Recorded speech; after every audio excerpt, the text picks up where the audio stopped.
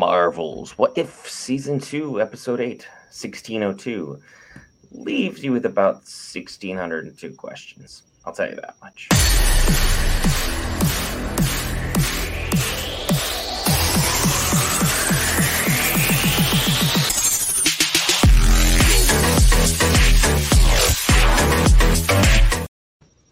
Hey guys, Brent here with the man, the myth, the Marvel, Will Parker, covering all things Marvel, DC, Lord of the Rings, anime, gaming, and more. This time, Marvel Season 2, Episode 8, What If? And I gotta say, quite the doozy. Will, your thoughts? This one, What If the Avengers Assembled in 1602? This one is definitely a nice mashup. We've seen in all the other What If episodes, they've been kind of pulling from all the MCU movies and kind of smashing stuff together and kind of having those loops and stuff closed. So this one, I like they bring it around to Infinity War, and that's one of the biggest things.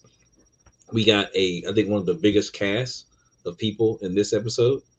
Loki, Hela, Thor, Fury, Carter, Scarlet Witch, Nebula was mentioned, Groot was mentioned, Ego was mentioned, Hogan's there, Stark's there, Cap's there as Rogers the Hood. Freaking, you got Scott Lang, Bucky, Maid Margaret, freaking, which is still Peggy, the Royal Yellow Jackets, Destroyer, Bruce Banner. So this was just fun all around. Like, I really enjoyed this episode and how they kind of pulled it together. So now we finally know what part of the threat is, with all the worlds kind of converging on it. Is that compressed timeline between 1600s and the 21st century, but that only scales to this episode.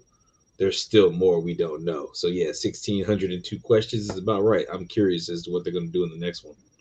There's about 80 different ways the show can go, and so far, I'm just going to let it play out. I'm not even going to make any guesses. I'm not going to make any speculations.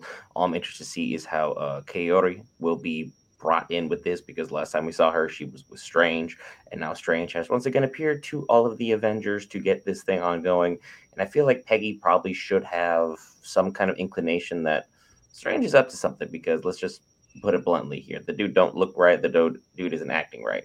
He's got something ongoing, and it's either the threat is so severe that even the Sorcerer Supreme needs backup, or he's going to attempt to use everyone's power to right his history, right his wrongs, or there's something even more sinister out there than him that we are just not fathoming what could even be ongoing. Hence why there's 602 questions. There's so many different ways this can go, but having the Avengers be able to assemble, get these plans out of the way, get these missions ongoing, and try and figure out, with one episode left, how we're going to have a neat and tidy wrap up to season 2. Man, they're going to have to swing for the fences, because so far this season, everything has been perfect. I don't have much to complain about. If anything, Marvel's animated team, you guys have done a stand-up job, and this series has been well thought out, and it's been very refreshing considering some of the Marvel content we've gotten this year where it didn't seem all that thought out. Anything else you would like to discuss?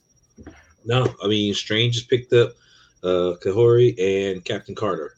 These are the two that are necessary for whatever plan he's got in mind. So it's kind of a wait and see. There's a lot to discuss, a lot to plan out. But hey, if you want to see how all this comes to an end and fruition, be sure to hit that lovely red subscribe button. You just listen to us ramble for 3.5, almost 4 minutes about Marvel's What If Season 2, Episode 8.